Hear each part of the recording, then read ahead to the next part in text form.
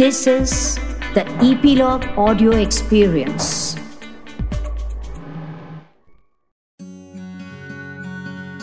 I hope you guys are keeping yourself well. Corona is in the air and that's on our minds as well, 24/7.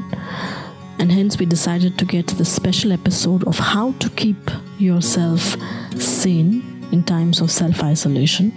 But before we get to the episode and our special guest today, there are a few things I need to sort of just talk about it. Of course, everyone knows that we need to wash our hands, we need to stay at home. But one more thing is that sharing information, just make sure that the information that you're sharing is from a relevant and reliable source. Because wrong information can become a pandemic in itself. Alright, today I'm in conversation with Dr. Samir Parikh. Dr. Parikh was part of episode 6 of our podcast as well. You can check that out as well. He is the director of Fortis National Mental Health Program. We here at Epilogue Media and Metaphysical Lab thought that this was the right time to get an episode related to coronavirus and mental health, because a lot of people are becoming anxious. The economic slowdown has worried everyone, all of us, and we just thought, how can we keep ourselves sane in these times? Hi, Dr. Parikh. Welcome to the show again. Thank you. So how is it going there in Delhi? I think it's the same everywhere in the world. I mean, that's what a pandemic is. Everybody, I think, has similar reactions and everybody goes through similar anxieties. And like I've been saying, that everybody needs to collectively bring their energies and commitments together. That's the only way to take this forward. I thought we should do this episode because I've myself been going through this crisis, because everyone is talking about, of course you're aware about the film industry shutting down and advertising industry shutting down and the losses. And of course, Hollywood the same, and every single industry is the same. Doctor, as a psychiatrist, what do you think? How is this crisis, this pandemic going to affect the mental health of people? And then before I take this answer, I'll just reflect on the first comment you made. And yes, a lot of industries are coming to a close, but this is where I really want to speak about the healthcare industry. The community of healthcare, the doctors, every now and then keep getting a lot of flack, right? Yes. But I think it's quite remarkable to see what they are doing, and taking the cue from Prime Minister Modi's conversation with all of us yesterday, where he talked about how the frontline healthcare workers are working, and he's asking all of us to thank them. I'm a psychiatrist working in a hospital, so I'm clearly not the frontline, but I can see this around me. It's remarkable to see the support staff, the nursing staff, those doctors who are every day knowing that they are vulnerable, the fact that they are exposed more than anybody else, coming in full time, not skipping an hour, willing to work the extra hours. And the way the healthcare industry is standing up to this is remarkable. And in all this worries and anxieties and negativity and some, let's say, even pessimism that we may experience, I think one shining light is how the healthcare industry is really standing up to this. And I think all of us need to, when we come out of this phase, and I'm sure we need to look back and see that the true heroes have been the frontline warriors. Absolutely. Doctor. And coming to the mental health aspect, look at mental health, and let's split this in two parts. Part one is the mental health which is happening right now. And the second part is, let's say, what happens when the entire pandemic is over. So what's happening right now is that we are all going through a form of existential anxiety, because we all know any one of us could have this. Yeah. The virus is not having any gender biases. It does not have any caste biases, religion biases, color biases, any biases, geographical biases. Nothing's there. Yes. So nobody can feel that I am safe because of ABC reasons. We are all equally vulnerable unless we all take care. So obviously it brings a bit of anxiety, because the worry that what if something happens to me? What if something happens to my family? That's one aspect. Second, because obviously it is having an impact on the economy. It's having an impact on various workforces. So obviously the anxiety adds on that, will my finances be fine? Will my work be fine? If I take a financial hit, will I be able to manage it? So those kind of anxieties very much are there, which is the present. Now, when you Yes. move forward with this, let's look at a situation few months, few weeks, hopefully few days down the line when the pandemic is not there. Mm. Then we would need to see that what were the overall repercussions in terms of health. Some people will lose their loved ones, the impact of that they'll go through, the bereavement, the financial impact, the work impact, all of that. Also, the people who would have gone through social quarantine to be able to come out of that, get back to their normal life. That's also going to require us to utilize our resilience, our abilities to the best to be able to ensure that the mental health impact is minimum. So we need to look at the mental health from both sides, immediate and in the long term. Sure. So, doctor, when it comes to immediate mental health, like right now, everyone is shut in their houses. We are isolated. We're not meeting anyone.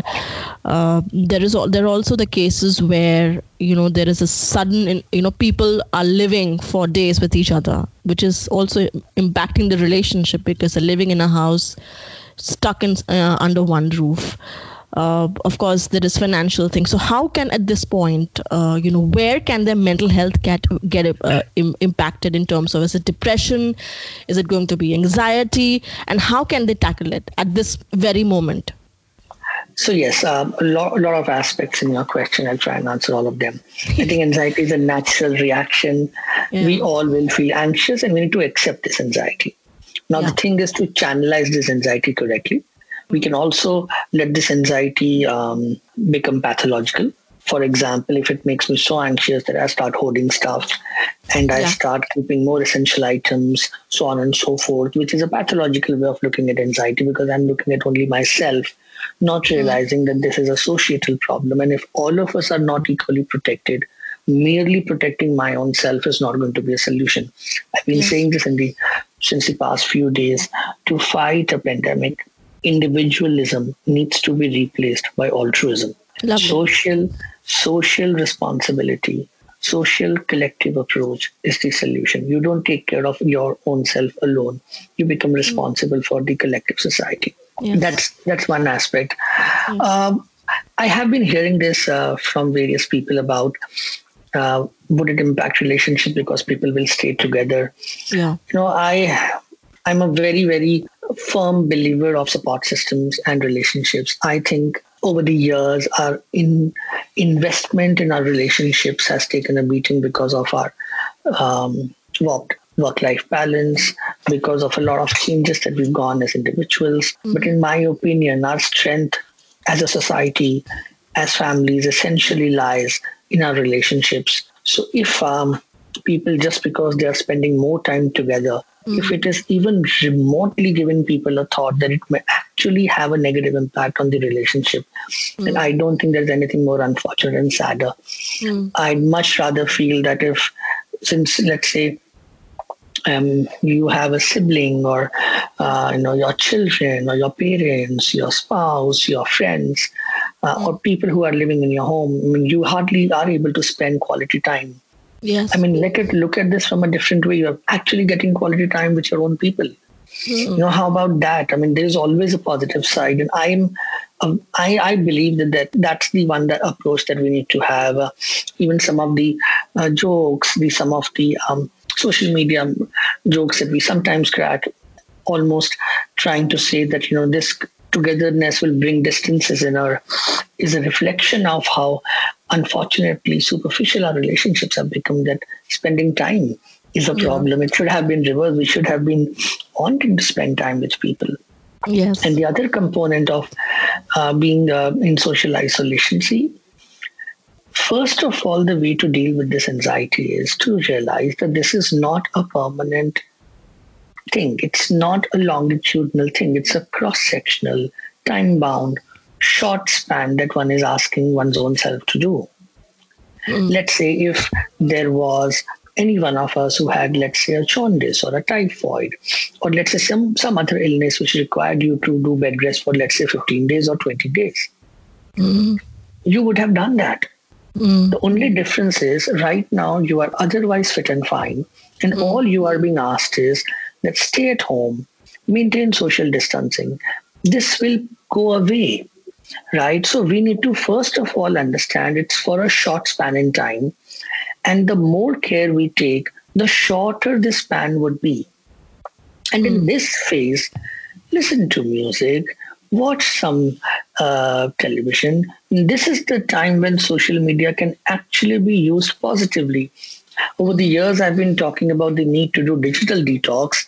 For a change, I am saying no, go digital. You want to be connected, use all your social media channels to be in touch with your friends, people who are not around, and you can use it positively. Send positive vibes, positive messages, positive energy, send optimism, remind them of our collective responsibility. That's also one way to look at it, and that's the way to deal this anxiety. Yeah, that's a lovely point, Doctor. Remind them of our collective approach towards the society. But what about this entire bombardment of information that's out there? Everyone has a point of view, and there is a figure that's coming out. And like, for example, yesterday, there's been a sudden rise of the virus 40% in US, and everybody had their opinion about it, of how it's going to impact India. So, doctor, do you think this so much of information is also going to impact the mental health of people, and there is a certain amount of distancing that's needed? I think we need to, again, two aspects. Of course, whenever information comes, which makes you feel that there is an increase in the problem that you are facing, you will feel more anxious. That's natural. But I think what's important is, and this is the time where social media influencers, where role models of the society, where people like you, people in the media, we need to also encourage people to ensure that you rely only on those sources which are validated. The government information channels, the medical advisories coming from authenticated medical channels. I think that's something we need to tell people, not the forwards that you read in social media, not a person's opinion. It doesn't matter. That's not science, right? In fact, this is an opportunity to understand the importance of media literacy. We need to become more media literate. In today's time, we need to understand there is so much of information. But 90% or more is fake, false, incorrect. Yes.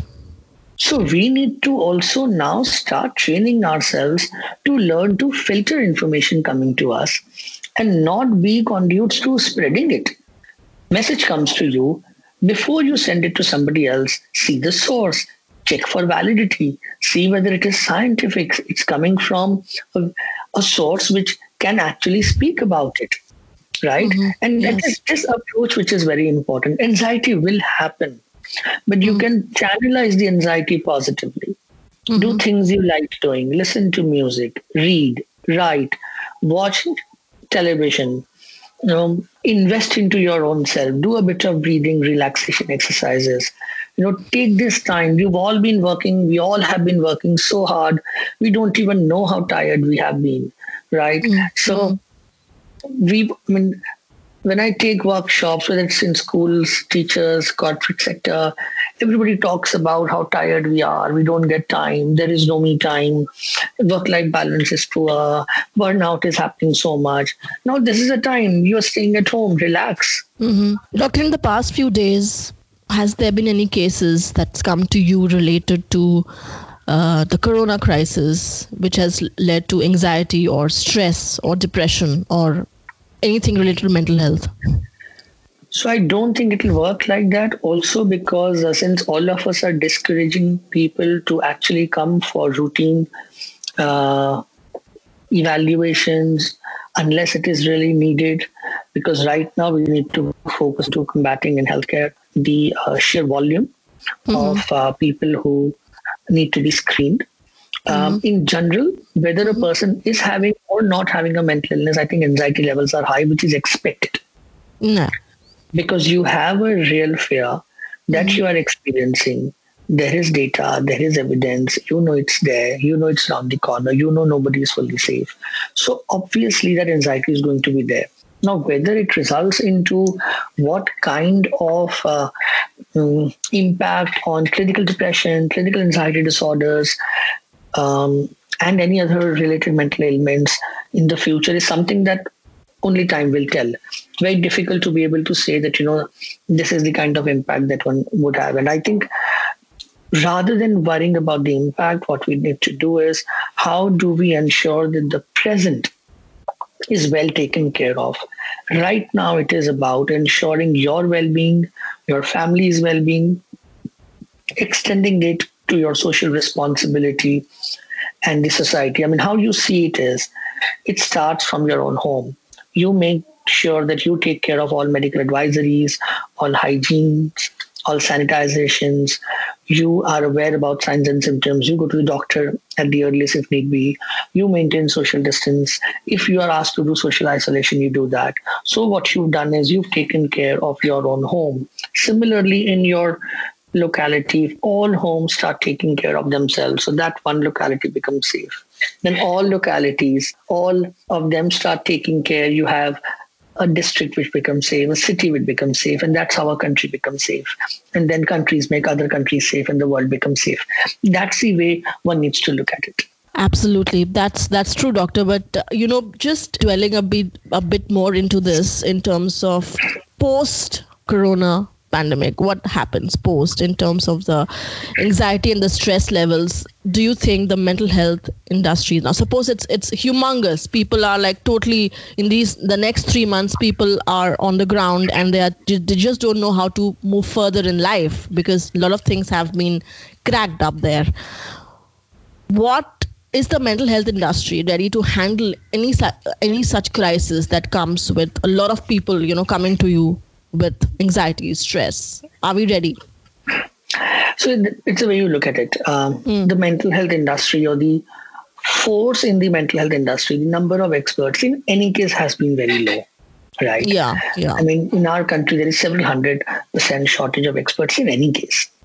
So is those experts who are in any case insufficient in number, if there is any increase of people seeking help is going to happen, clearly they would not be able to manage it. And that's always been the case. I think the way to look at this is that once we are out of this, we need to collectively, both healthcare providers, civil society, government agencies, media, all of us need to then go on the next level, which means getting people back on track to their lives and giving them basic support systems, guidance, resilience building. And not just that for all solutions, you need to go to an expert to try and create support systems at home, in schools as teachers, in colleges as professors, at workplace as seniors and colleagues. You start looking at primary health centers, equip our physicians to be able to look at the basic aftermath so that only those people who require significant help from an expert, let's say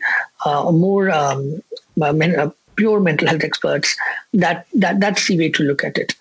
But to say that are we geared up, the entire world wasn't geared up. I mean, were we geared up for a pandemic like this? How do you prepare yourself for something that is unpredictable? Yes. So it just needs to, and we need to accept with humility this aspect that we may have found solutions and we may feel that we know it all and we've conquered this and conquered that. The fact is we are human beings and there will be challenges, and that's life. And these challenges will bring a newer aspect in us. So the way a virus mutates and is able to do something that it wasn't supposed to do, similarly, human beings, mankind will also have to look at its own resilience, its own skills, to be able to raise the bar so that the next pandemic is better handled and hopefully never visits our world again. Absolutely. Definitely, doctor. That's a brilliant line. Challenges will bring newer aspects in our life. Doctor, I, as a person, as an individual person, how can we, in these times when we're totally isolated, help somebody like a senior citizen or somebody who has lost their daily jobs or singles who are living around facing some mental health issue? What can an individual person do? So I'll again pick a few words from what our Prime Minister said yesterday. Yeah. And and I'm speaking now from the mental health point of view. So it's a responsibility. So what can I do? I can keep talking to my friends and reminding them to take care. I can make sure that the helping staff that I have, both at my workplace and at my home, I take care of them. I do not let them lose their financial security. If I'm asking them not to come, I do not let them incur any financial burden. I take care of that. Similarly, if there are senior citizens around me who may not have the help, I go ahead and extend it so that they don't have to go out, and I help out. I mean, that's what a society is all about, right? It's not about individualism. This is the time that we realize that, see how interdependent we are. Yes. The society was never about individuals. The fact that any one of us could take the virus to each other and infect each other, or each one of us can ensure that the virus doesn't go to each other, both lie in our control. Yes. And that's the interdependence of the society. And the society needs to stand up. And right now, I think the youth needs to stand up. Given the fact that most vulnerable are the senior citizens, I think young people need to stand up and be very, very responsible and, ensure that on their young, strong shoulders, they help the society move forward. Yes. And doctor, suppose in the middle of the night, friend of mine just called me in the middle of the night saying she's very anxious and she's going through some trauma and she was feeling breathless. How can I help her in the middle of the night? What can I tell her except the words? Should I need to take her to a hospital for it? Two aspects to this. Yeah. If your friend is reaching out to you because he or she is struggling, is scared, or is worried about something, give them a good, patient, calm, empathetic hearing. Help them be able to have the safe space to be able to talk to you, feel comfortable. Give them your optimism and your positivity. Tell them that they can call you anytime, that we are all connected. We'll work this out together. Don't let them feel alone. That's why I said that this is the power of social media. We, for a large part in time, use social media very, very pathologically by spreading negativity.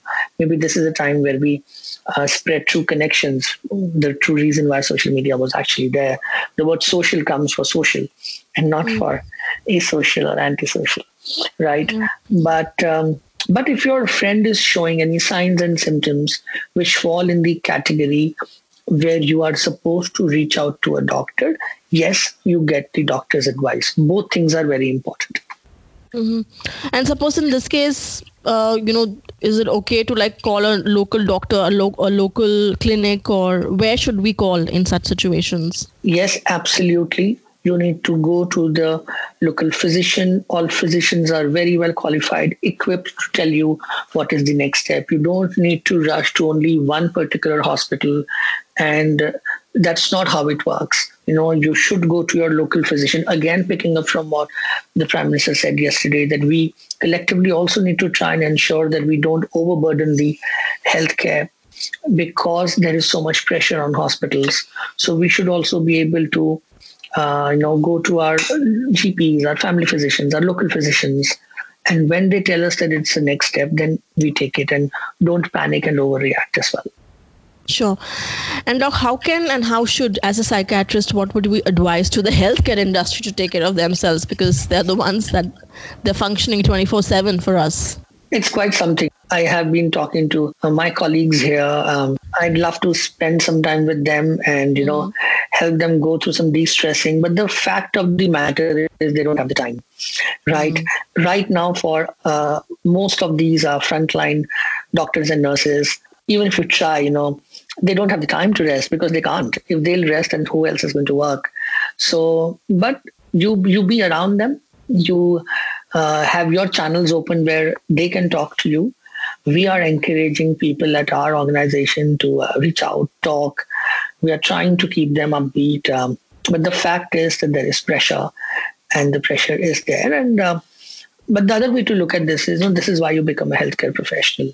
I didn't become a healthcare professional to just sit at home and do the easy stuff. You took the branch, you put so many years, and this is your calling. This is the time we do it, and you take it positively. And yes, I hope that once this whole tide goes away, healthcare providers take a lot more care of the frontline doctors and nurses and paramedical staff and all the support staff that are and are putting so much effort. And the true champions. It's quite unbelievable the amount of resilience that is in healthcare providers, that they are actually going and doing what they are doing. I mean, compare it to the anxiety where people would think of hoarding and people would think of laying off people. And look at the contrast of healthcare providers where the doctors, nurses, and the support staff and everybody is round the clock there, making sure that we win over this. Absolutely. And Dr. Any predictions for the coming times, the coming months, the coming days with relates to mental health and virus? I am an eternal optimist. I believe I'm a mental health professional. So, optimism is optimism fade is something that one has to live with to be able to go through times. I believe that the world is putting in a lot of effort. I think it's remarkable to see the effort also that people are putting. Surely, during these times, there will be some people who may not be able to take the best steps, and that's a part of life. But I think collectively, a large part of the society is doing what they should be doing, and there's a learning here, and we should all take a lot of learnings once this is over. And like I said, we need to realize how interdependent we are, how connected we are, and that's what we need to focus upon. Our relationships, our strengths, our commitment to each other, and the fact that individualism is not the answer to the society, altruism is. Thank you so much, Dr. Parikh. Thank you so much. Brilliant conversation, brilliant thoughts you've put it out there, and I hope our audience really benefits out of it. Thank you. Thank you so much. Time to thank the healthcare system. I don't know how many of us have actually thanked them, working 24/7 to get us back on track. Also a time to move from an individualistic approach to an altruistic approach. That's a great point. And as Dr. Parikh also pointed out, that challenges are going to bring a fresher perspective to our existence, and hopefully we're going to emerge as better, more resilient and different people.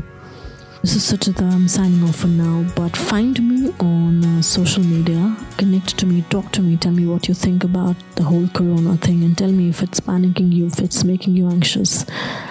Let me see if we can do something about it.